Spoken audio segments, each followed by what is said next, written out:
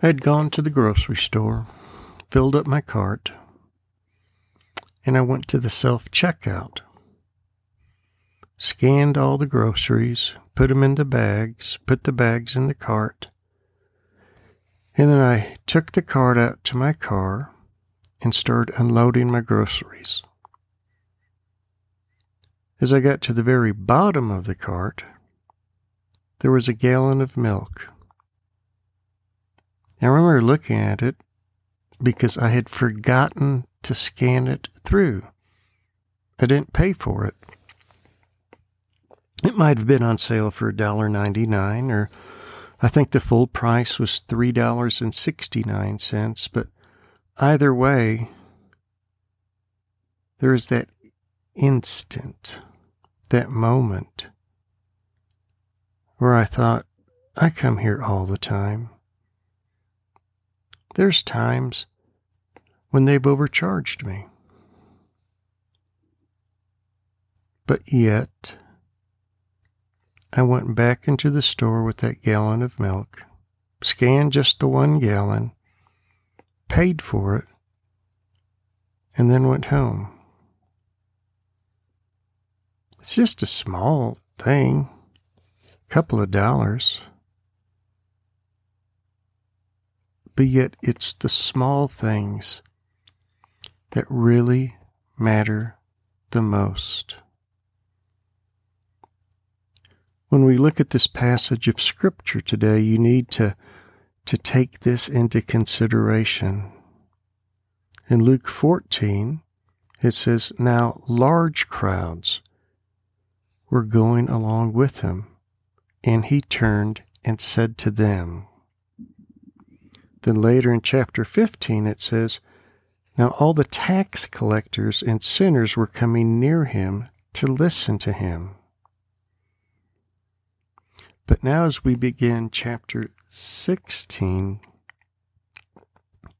you need to remember this. It says, "Now he was also saying to the disciples." You see, the lessons that Jesus teaches are different. There is the good news that he preaches to the masses, to the large crowds. There are the lessons that he teaches to the people who come to hear him. But then there are the private lessons, reserved only for the disciples.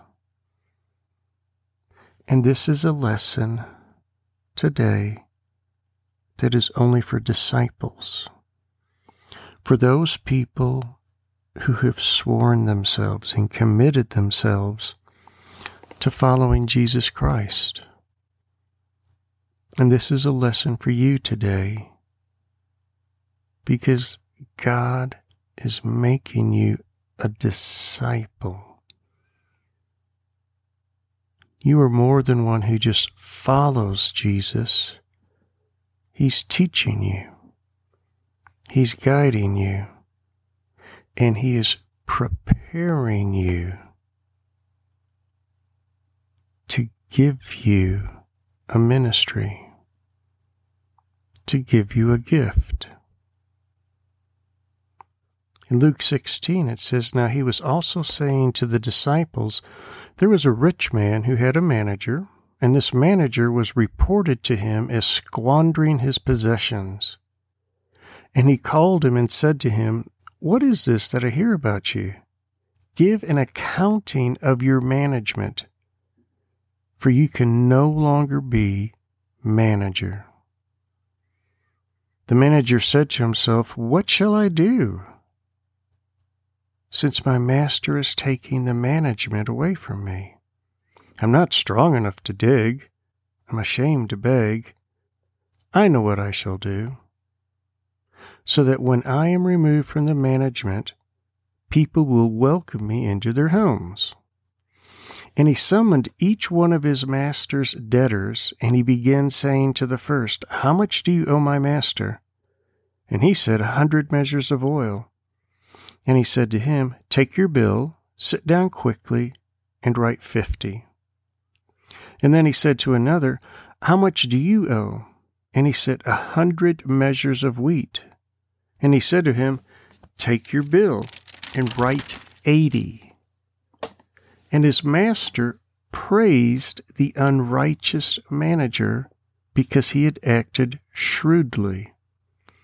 For the sons of this age are more shrewd in relation to their own kind than the sons of light. And I say to you, make friends for yourself by the means of the wealth of unrighteousness, so that when it fails, they will receive you into eternal dwellings. He who is faithful in a very little thing is faithful also in much. And he who is unrighteous in a very little thing is unrighteous also in much. Therefore, if you have not been faithful in the use of unrighteous wealth, who will entrust true riches to you? And if you have not been faithful in the use of that which is another's, who will give you that which is your own? No servant can serve two masters, for either he will hate the one and love the other, or else he will be devoted to one and despise the other. You cannot serve God and wealth. It's interesting how he phrases that. You cannot serve God and wealth. In this world, there is so much unrighteous wealth. Wealth that is obtained by sin. It's just a gallon of milk.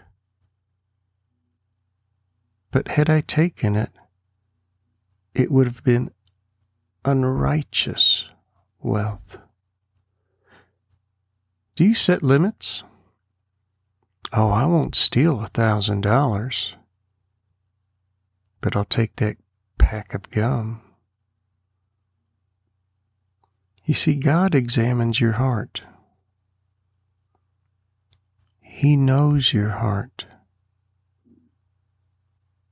And He watches your life. When you are faithful in the smallest of things,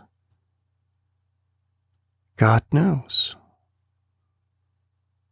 He knows that He can trust you with the greatest of things.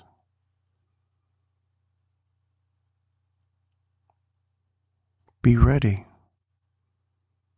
for even the smallest test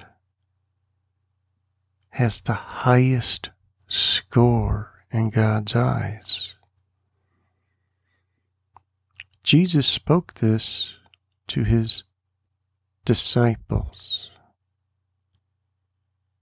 This is the lesson for those who want to walk deeply in Christ and be given what is truly theirs. And God has created you for this gift. Father, thank you for conforming our hearts to the image of Christ, to the life of Christ, for allowing us to see in the smallest detail how your righteousness is greater than all. Take your child today and disciple them so that they may fulfill the gift that you have prepared for them. Amen.